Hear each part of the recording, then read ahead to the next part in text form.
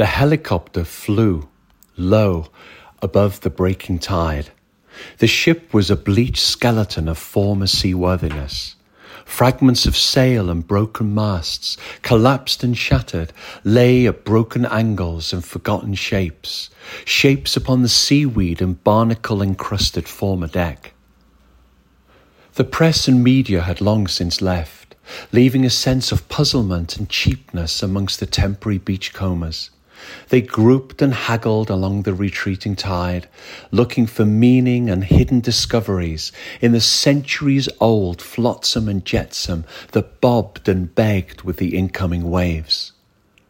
The ship was not large, but looked more so as it lay like a collapsed and broken dragon across the raised pebble beach. Cassie and her owner stood over the abandoned clothes, heads down, pouring and shuffling sand.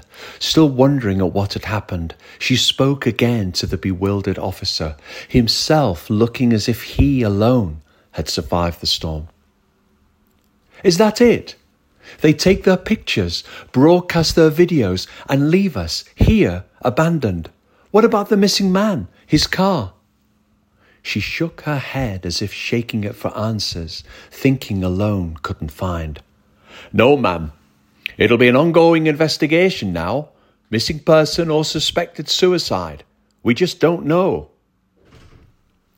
He paused and looked at Cassie, digging and sniffing around and under the clothes, growling in low murmurs of canine dissatisfaction.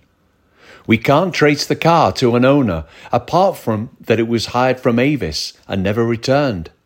The key belongs to the church, although the wardeness had what he thought was the only one, the original from 1772.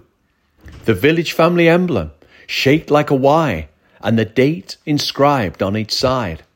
The key was left in the car, and is the same key, but without the rust and dents of age."